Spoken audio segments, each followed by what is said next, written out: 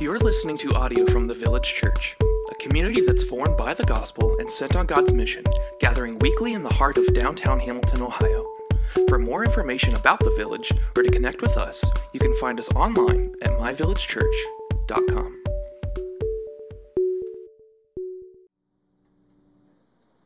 The focal passage today is from John 9, verses 1 through 7. It'll be on the screens. I invite you to take a second to turn there if you want to, and I'll read it for us. It's John 9, 1 through 7. It says this: As he passed by, he saw a man blind from birth, and his disciples asked him, "Rabbi, who sinned, this man or his parents, that he was born blind?" And Jesus answered, "It was not that this man sinned or his parents, but that the words of God might be displayed in him. We must work the works of him who sent me while it is day. Night is coming when no one can work. As long as I am in the world, I am the light of the world." Having said these things, he spat on the ground and made mud with saliva. Then he anointed the man's eyes with the mud and said to him, "Go wash in the pool of Siloam," which means sent. So he went and washed and came back seeing. This is God's word. You guys can be seated, and the children can be dismissed to their classes. Good morning. Me again. Thanks so much for hanging out with us. My name is Michael. I am one of the pastors here, and we're really excited that you're hanging out with us today.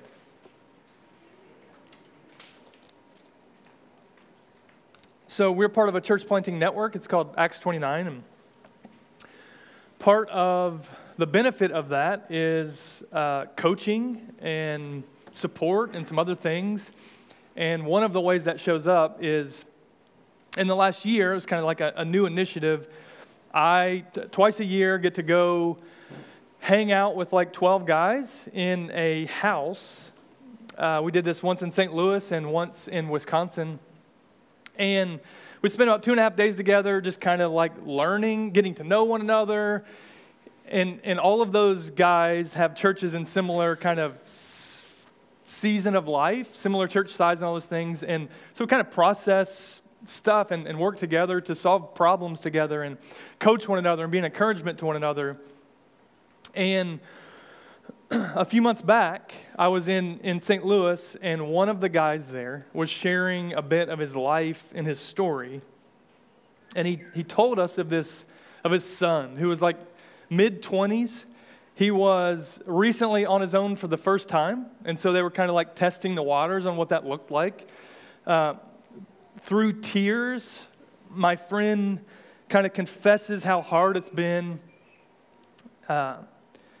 living in his own home with his son who has multiple diagnosed mental illnesses and how those things have shaped so much of his family's life. And he talked about like abuse among his kids and just like really difficult stuff, you know? And he's like processing like anybody else, like the why and like all these things. And he says, you know, I know myself and I know my own heart and I know my own pride and my own arrogance. And I know how that pride and arrogance has often taken lead in my life. And he said, you know, whether this is true or not, and so I'm sharing his words with you. I'm not speculating on the situation, but he said, I can see a sovereign aspect of God's provision that would allow me to have this child in my life, whom I love with everything in me, so that I might be humbled and conformed to the image of Jesus in a way that there is no way I could be humbled and conformed to the image of Jesus apart from this relationship in my life. Now that's really difficult and that's really tough. It takes us to this this place to where we acknowledge who God is, and we say that God's ways are not our ways, and He doesn't know, and I don't know what's going on, but it isn't a wild thought that God, the God of the universe, gives us what we need, not always just what we want. I think we can prove that from Scripture time and time again, and certainly we could prove that from our life experience. God is aware of every broken part, every suffering, every evil, and yet He is in control of all things. And in His manifest wisdom that we don't always have access to, He weaves the will of fallen humanity into and all of broken creation and all of those things into His divine plans and purposes for good. In this life, there is pain. And I don't have to say that. But in this life, there is pain.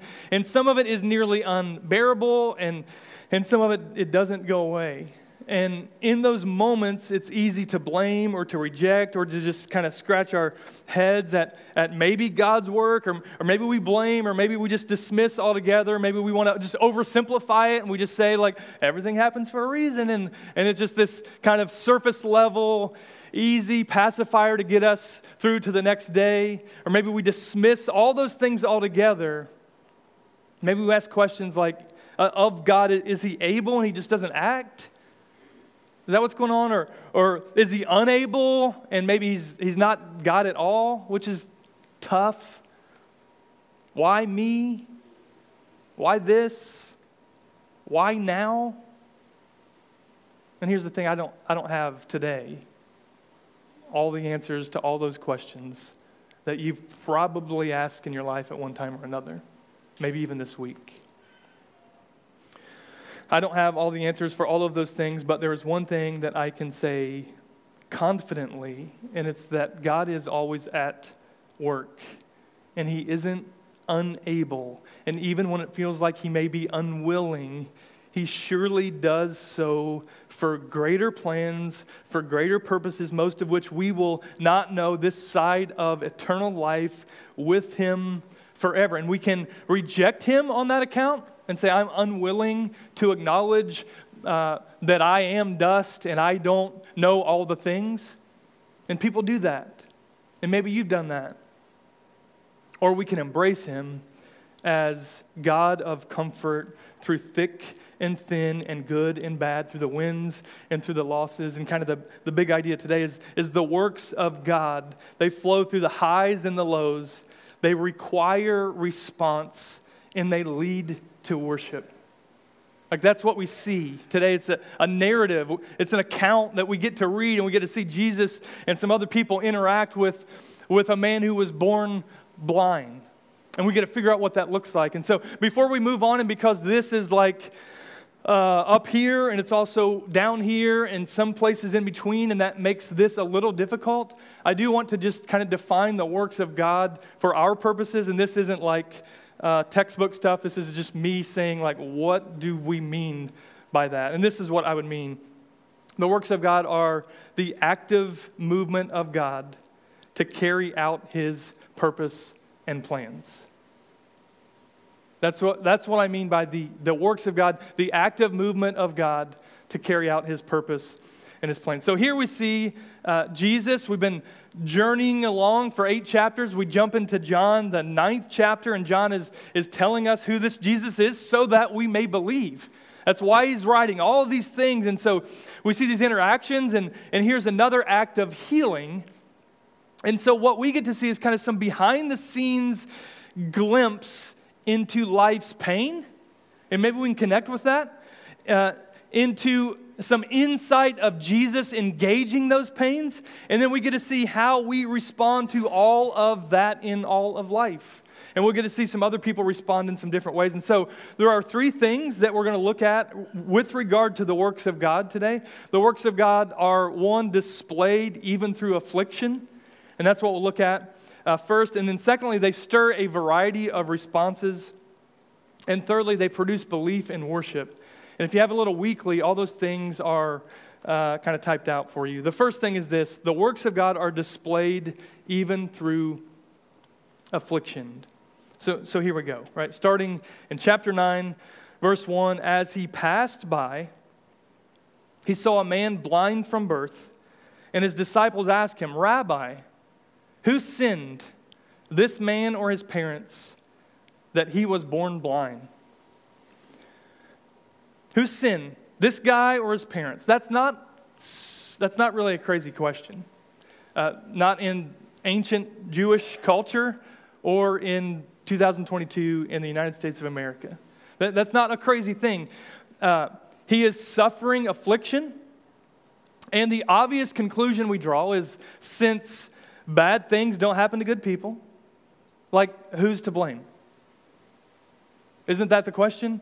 Or maybe it's, since bad things only happen to bad people, we can assume that this guy or his parents are at fault, and this is just some cosmic, rebuke of whatever sin it was that they did, and their son seems to be now grown up into a man, has been blind his whole life, as cosmic retribution for his sin. Here's the thing. Most of us in this room, I won't speak for you, but I think most of us in this room, we would probably with our lips oppose what's commonly referred to as like prosperity theology or the prosperity gospel. That is a false thinking or a false teaching that if you do the right things and you keep all the rules, then you'll be happy, healthy, and full. Most of us would be like, that's not true. And in reality, what that is, and there are lots of pastors and lots of authors and lots of churches that preach that, like lots and lots and lots of them throughout this world. But what that is, it's essentially this false idea of karma, but it's just cloaked in language of the Bible. That's what prosperity theology is. It's like you get what you deserve. And if you're getting bad things, then that means that you're doing something bad. So that's what they're asking. They're just asking that question.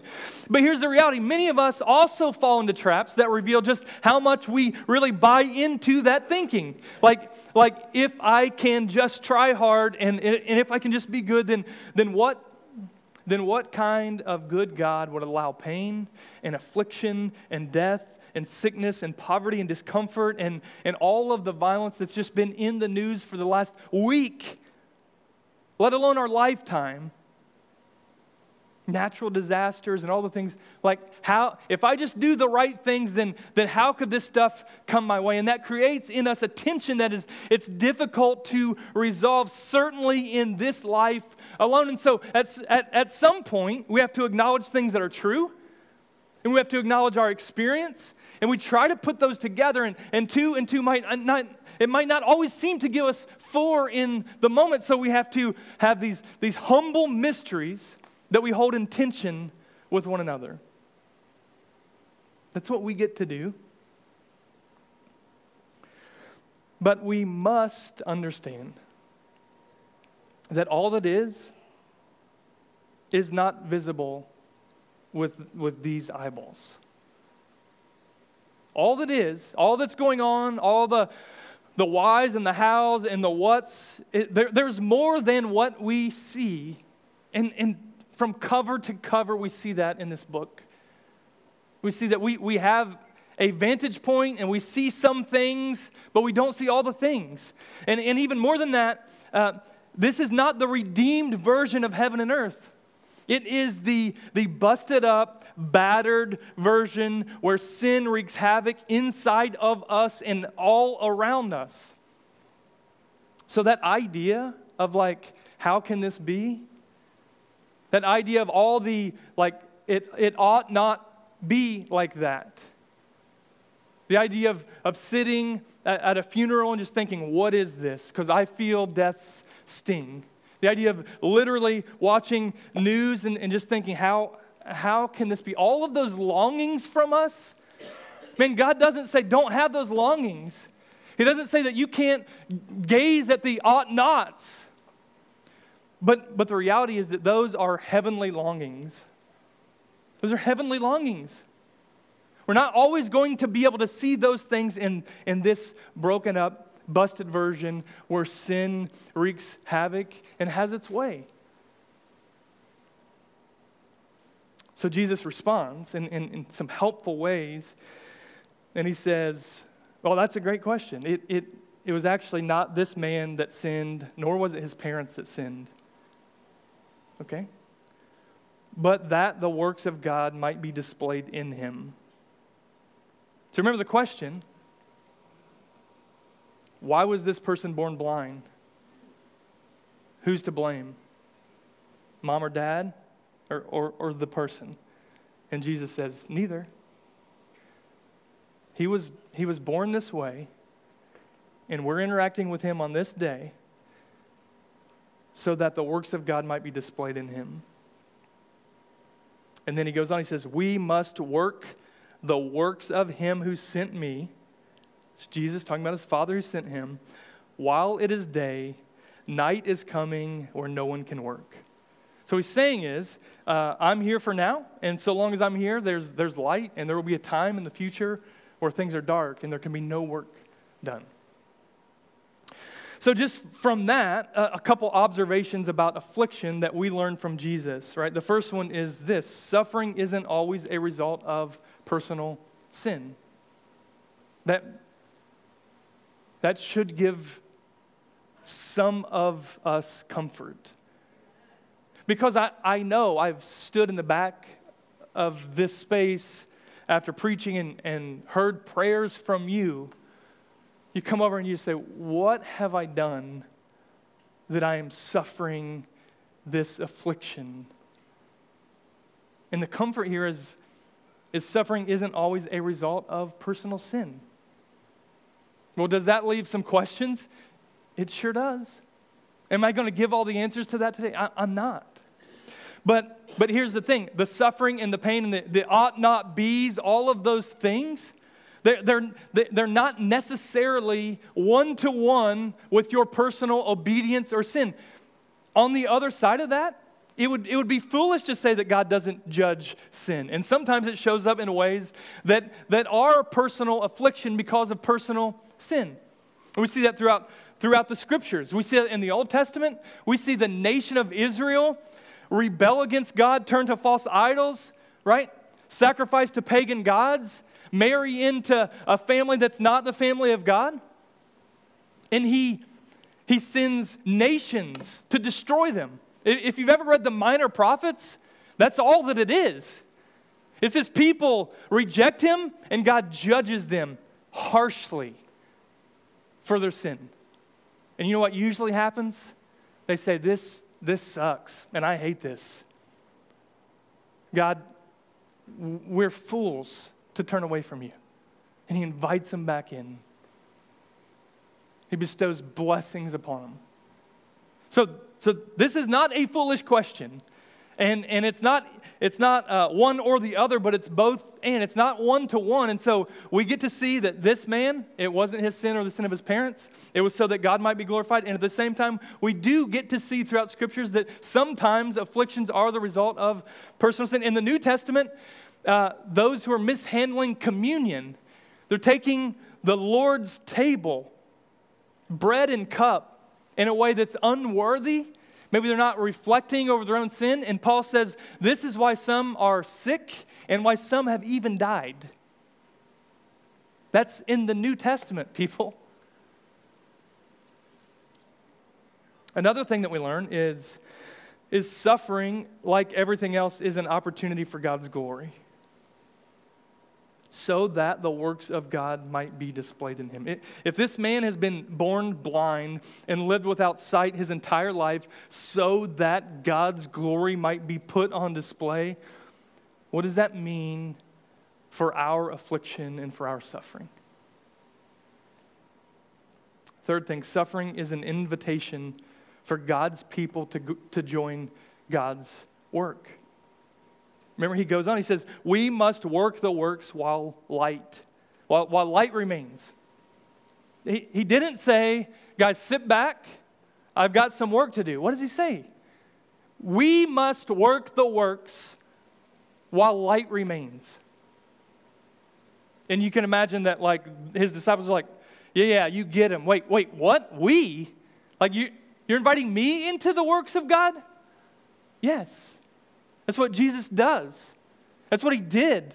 That's what he continues to do, to invite us, his people, into the works of God while the light remains, whatever that means. So how do we do that? Well, here's the thing, like, maybe you do, but I don't, in myself, have the power to bring physical sight to the blind. Like, I can't, I don't know the equation to make that happen. But we do get to petition God that he might, by the authority that he has given us, through his power, do just that, or any other thing. And so what we get to do, we get to pray. Our prayers are joining the works of God, submitting to him, inviting him to move in ways, and if it be so, that he would use us.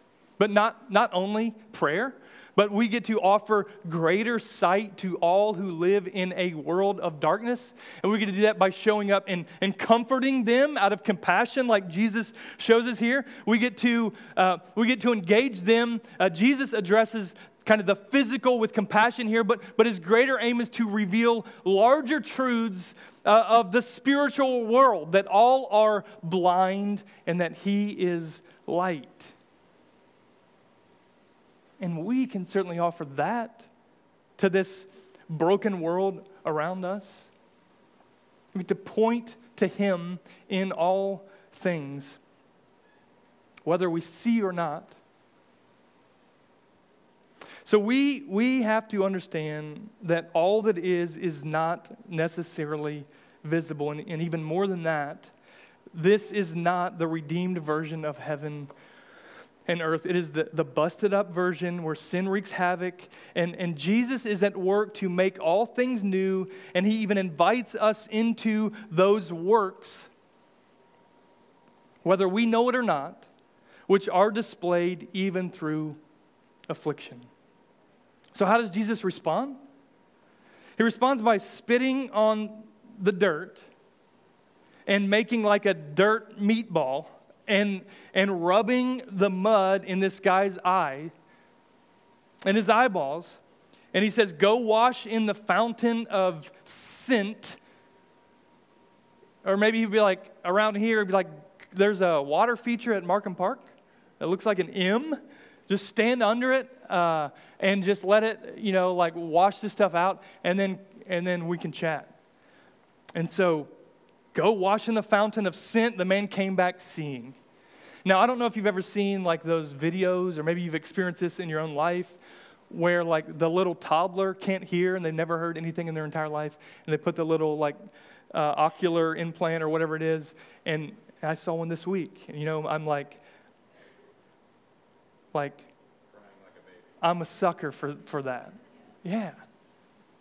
Because like the kids just sitting there chilling, and then they put it in, and they're like, it's going to be about 5 seconds, and then they're like, hey baby, and it's like, it's just wide-eyed, and for the first time, there's a whole world that it never knew existed, or that it knew existed, but it didn't know how to interact with it.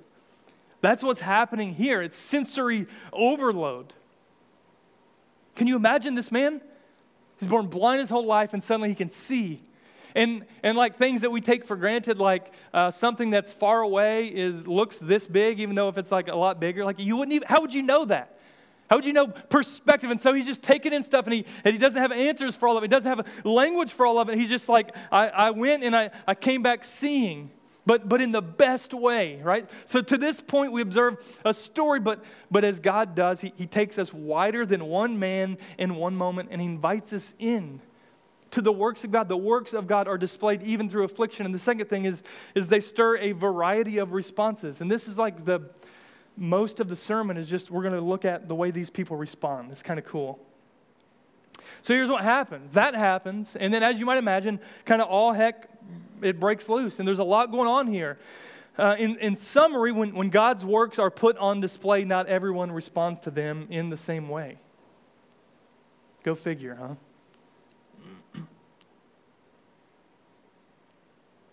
Usually when something significant happens around here in modern times, people are pretty much united around that, you know? It's just such a weird thing, like ancient people, am I right, you know?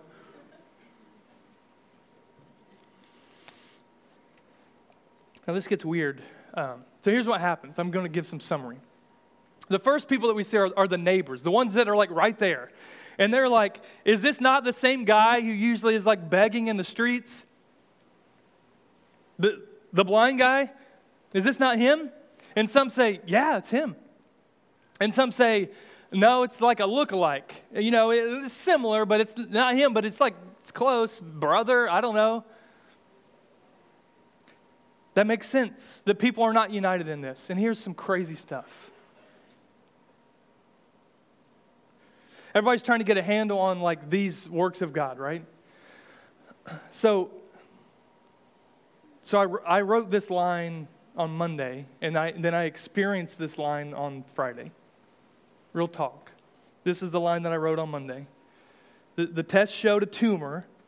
The doctor confirmed it. All the tests, radiation, chemo, all the things. They go to do the surgery, and now it's gone. Like I wrote that on Monday, and then on Friday, like that happened to my dad. Like that happened. And so, more on that later, maybe sometime, but here's the thing. Even in that little moment, everybody responds differently.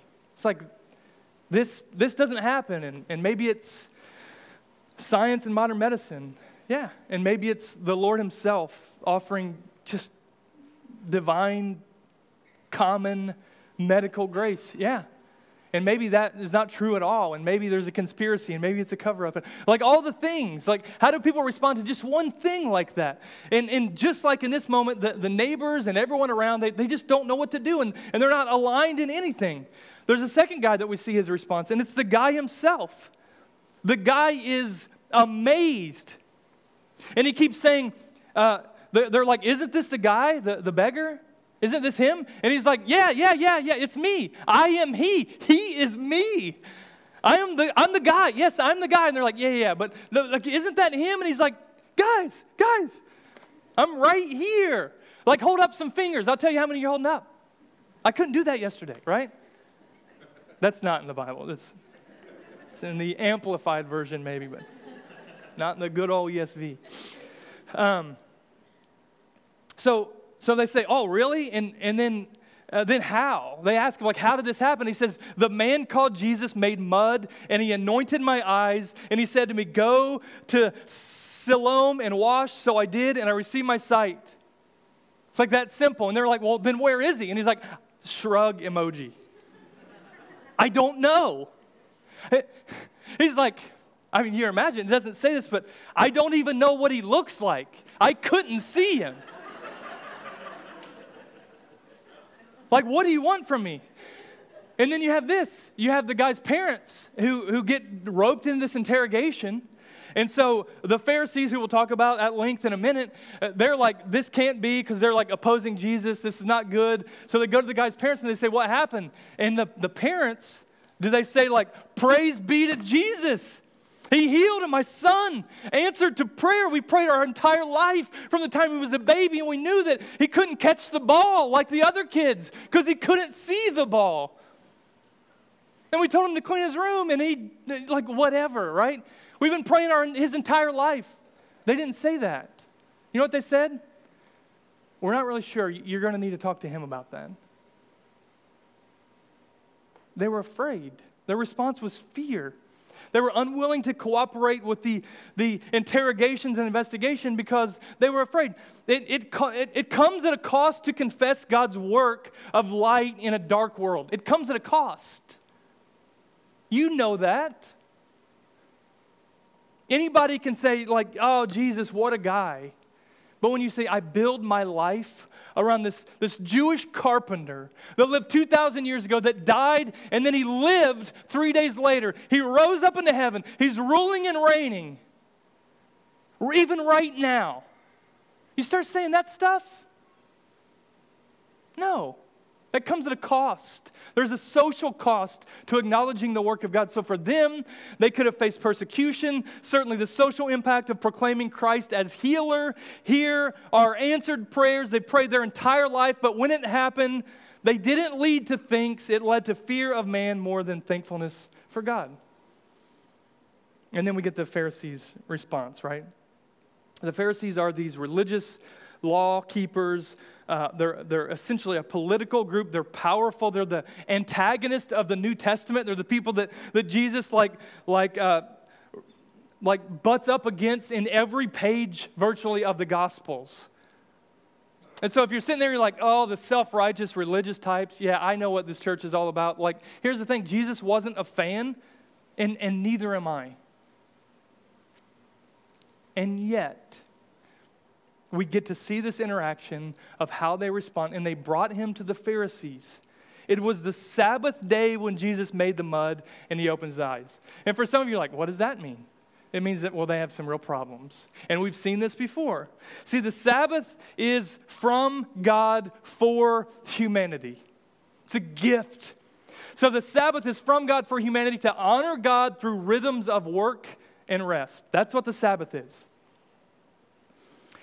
Work 6 days, lay down productivity on the seventh to worship, to rest, to acknowledge God as the ultimate provider of all things. So we get to do that for our good. And we're not slave to the Sabbath. We don't serve the Sabbath. It serves us. That's what we see. So the Pharisees, in the name of defining rest, because it becomes really difficult, well, what is rest? And if I'm working 6 days, well, what does it mean not to work? Does that mean that I can do dishes? Does that mean that I can do dishes only if I have a dishwasher? But no dishes in the sink with this. That's too much work. Does it mean that I can do work that's not vocational work? I can do housework? Can I mow the grass? Great questions. When you have all the answers, let me know.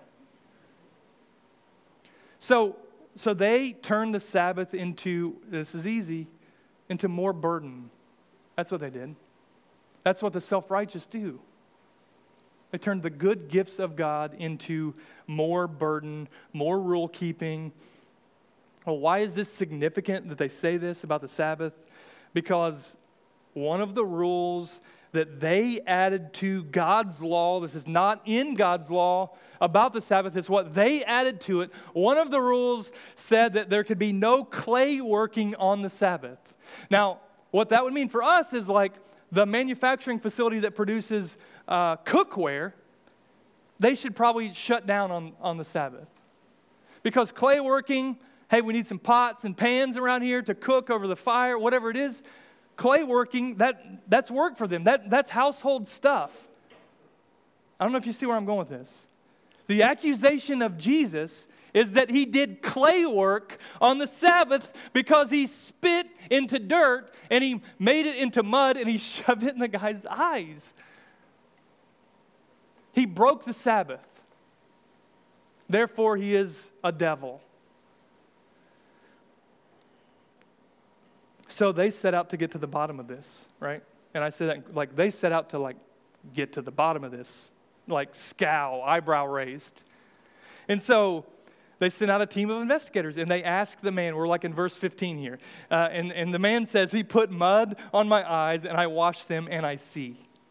Which is my favorite thing in all the world because I complicate things that are really simple. And I just love that this is like super simple. Like what happened? Well, actually, here's what happened, right? He's like, the dude spit, made mud, shoved it in my face. I washed in the fountain. My eyes were open. Here's an observation about, this sermon is just a series of tangents. That's okay. It's not how I normally roll, but today that's just how we're rolling, I guess. An observation about God's work is that it doesn't always add up. It's not math. It's not an IKEA, build your own, whatever. It's not magic fountains. But you can imagine when someone found out, you know what some young entrepreneur said, I got to buy that fountain and we're going to start bottling this stuff. You know they did that. That's how we work. Opportunistic. And then you have idols, and then you have people trying to figure out like firsthand witness. No, it was a decent like sized loogie that he spit, and like what was the dirt to spit ratio? Because if you don't get that right, it's not. Here's the thing: it was none of those things. God's work is not a formula. It's not any of those things. In the works of God to make the blind see, or in any other thing, it's not the fountain. It's not a magic fountain. It's God's work. And he could have done it any way that he wanted. He could have rubbed hot sauce in the guy's eyes and suddenly he could see. So there's division among the Pharisees, and they say he's a sinner for breaking the Sabbath. That's what they say. And then some say, well, explain to me this. How can a sinner do these things? How can he do such signs? This is not the first. This is the sixth miracle, guys. We have to see that something's going on. So they ask the blind man again, what happened? We need more information. And some said he's a prophet. And some said, you weren't blind. And he's like, oh, trust me, I think I know. I've been blind my entire life. They go to the parents. They ask the parents. That's when they say that thing, right? And then they say, go ask him yourself. And so when they go to the man again, they say, tell us what happened. And this is what they say to the man who was blind, who now sees. They say, give glory to God. And the guy's like, yeah, that's what I've been doing. And they're like, no, give glory to God. We know that this man is a sinner. There's no way this happened. And this is what the guy says. Whether he is a sinner or not, I don't know. But what I do know is that I was blind and now I see.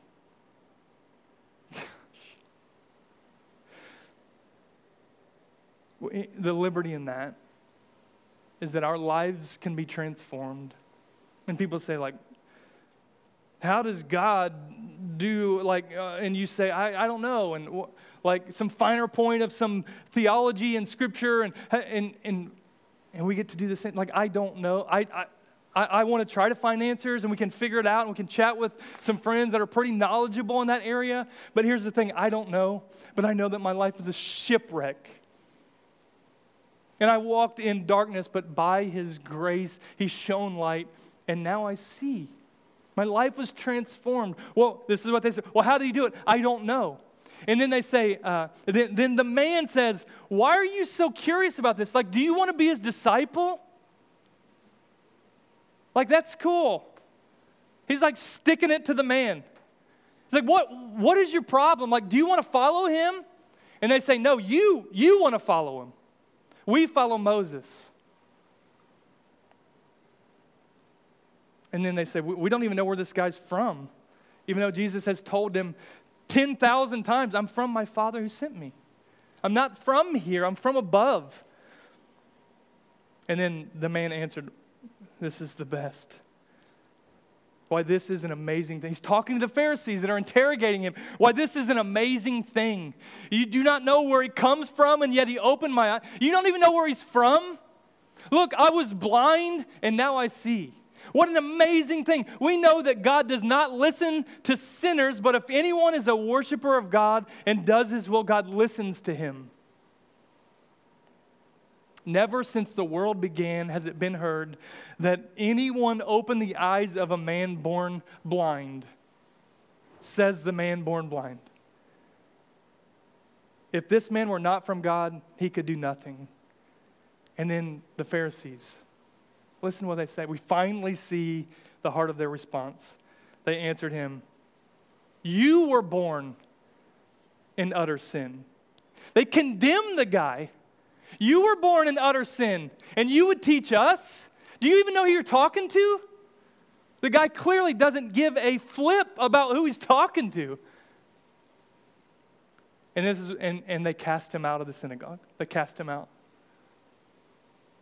What a shame. It's right in front of them, and they can't see it.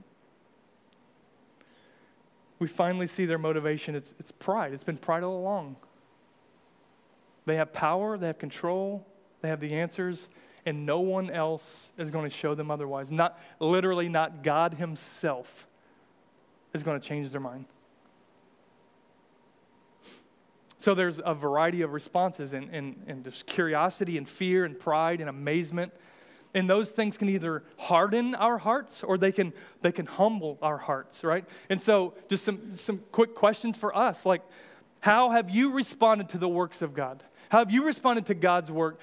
Or who has brought light into this otherwise dark world? When that's happened, what do you do? Is it curiosity? And if you find yourself here today because you're like on an investigation, you're a seeker, and you're saying, I don't get it all, I need more information, I want to take a closer look, we're super glad that you're hanging out. I would love to chat with you, but not only me, there are lots of people that would love to hang out and chat about what that looks like. Maybe it's fear, right? And fear leads to kind of the faithless waffling that cannot please God. Maybe that's been the course of your life. You just cater to man over God over and over again. Maybe it's pride. This religious pride is pretty easy to point out. It highlights their greatness compared to everyone else. It leads to minimizing the dignity and the humanity and the worth, the story, God's work in others. And here they remove him from fellowship. They never wanted the truth. That's why they keep asking the questions. And I know you've dealt with a hard-hearted human before. Or they ask you a question and you tell them the answer. And they reframe it. Well, why do I have to? Well, because this is why. Yeah, but why do I have to? Okay, you don't want the answer. You don't want truth. You want to be right. And that's pride, and that's wicked. That's what we see. Or we see the man respond in amazement. He has seen the light that was veiled by darkness until he met Jesus. So the question for us is your heart gripped by the grace that has shone into darkness? And all that leads us to the last point. The works of God produce belief and worship.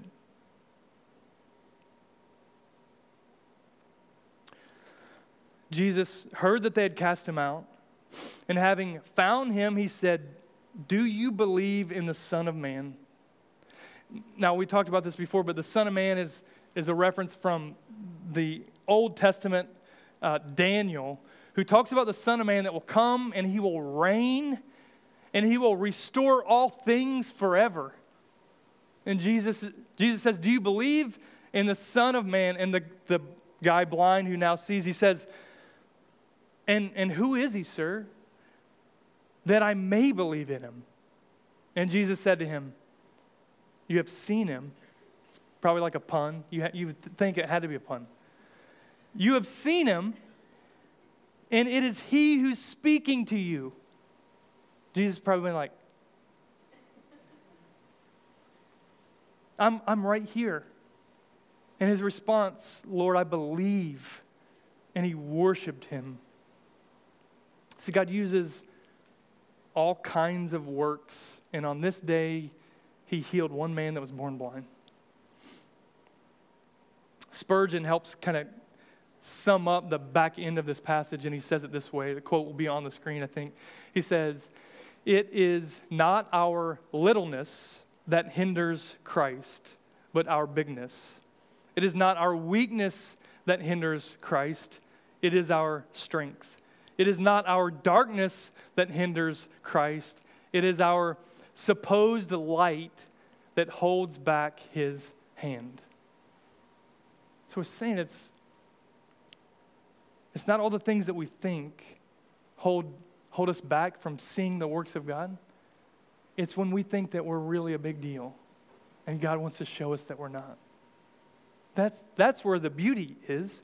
The gifts of God, they must lead us to the true and the final gift from God, Jesus himself. And there is no belief, there is no worship apart from the works of God. And those works, when humbly embraced, they lead us to Jesus. Our hearts can turn to no other place if we see the works of God and we merely marvel that our eyes work, we miss it. I say that to this man on this day. If he walked away seeing with his physical eyes, but he didn't know who Jesus is, it's an L for the day. The greatest work of God is that Jesus, perfect and eternal, he took up darkness, the darkness of the cross, to suffer and die in the place of sinners like you and like me, because we walk in darkness. And he did that to give us eyes to see and life to live for the glory of God when things are good and when things are bad, today and forever. The works of God through miracles, through common graces, through answered and unanswered prayers, all those things are glimpses of greater work. They're just shadows. They're just glimpses of greater work, that Jesus is making all things new. He's the only one that can do it because he is God. Jesus engaging dark, broken, sin-infected creation to make what he created it to be a paradise of God's grace and glory and joy. And in all of these things, a momentary flash of a future reality that is ours. It is ours for all who put their trust and worship Jesus. So this his new sight is not merely about sight, but it's Jesus' unveiling light that will carry into eternity. Jesus shows this man's life. It was a culmination of God's glory. And on this day, in this town, in this moment, it looked like a miracle of sight. But here's the thing, will that guy's eyesight fade in old age? Maybe. Maybe it will.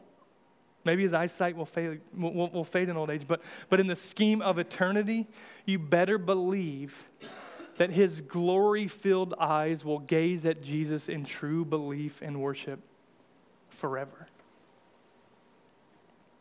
The band can come on up. The work of God is making Christ known, trusted, treasured above all things. That's what the work of God is doing. His works to do that are as varied as snowflakes, right? They don't look the same.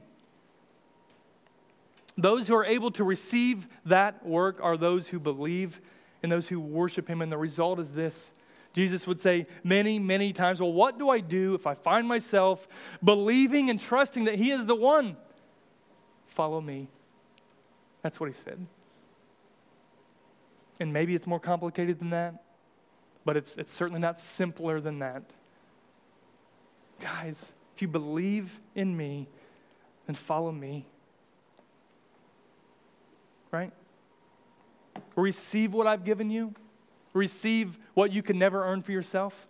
And follow me in the life that I'm giving you. So this is where we consider how we will respond to the works of God through this passage and through our life. And today maybe you're intrigued and curious. Maybe you need more information.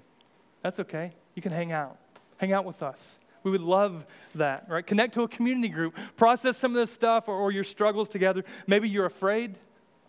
And you say, man, I want to follow Jesus, but at what cost? Maybe you're just prideful and you just reject him on the face of it. And maybe you're amazed to the point where you trust, you believe, and you would worship him with all your life. We're going to respond today. However that meets us, we can respond by sitting right where you are, standing up and singing as the band leads us through worship, through song. You can pray at that prayer bench over there if you just need some space by yourself. If you want to pray with someone, you can meet them by that red tree over there. They would love to pray with you about anything, about trusting Jesus, physical stuff, emotional needs, whatever. We just want to pray with you. And for those who are in Christ, we get to respond and we get to remember all of Christ's work, the culmination of God's work, that Jesus laid down his life to give us life. And we do that by taking communion. We take the bread and the cup, and we do that to remember that his body was broken for us, his blood was spilled for us, so that we might live, and not only that we might share a meal with Jesus and his people forever. Would you pray with me? God, thanks for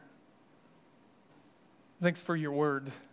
that you preserve it for us so that we might know you, we might see interactions, that you might bring us into your story in some just cool ways. Thanks for this guy who responded, and it seems like that one day we will get to spend eternity with him alongside everyone else who responds to your work and just believes, trusts you above all things. God, would you let us do that? Would you let our lives respond through just pointing to you in worship and your glory all the days of our life? In Jesus' name, amen.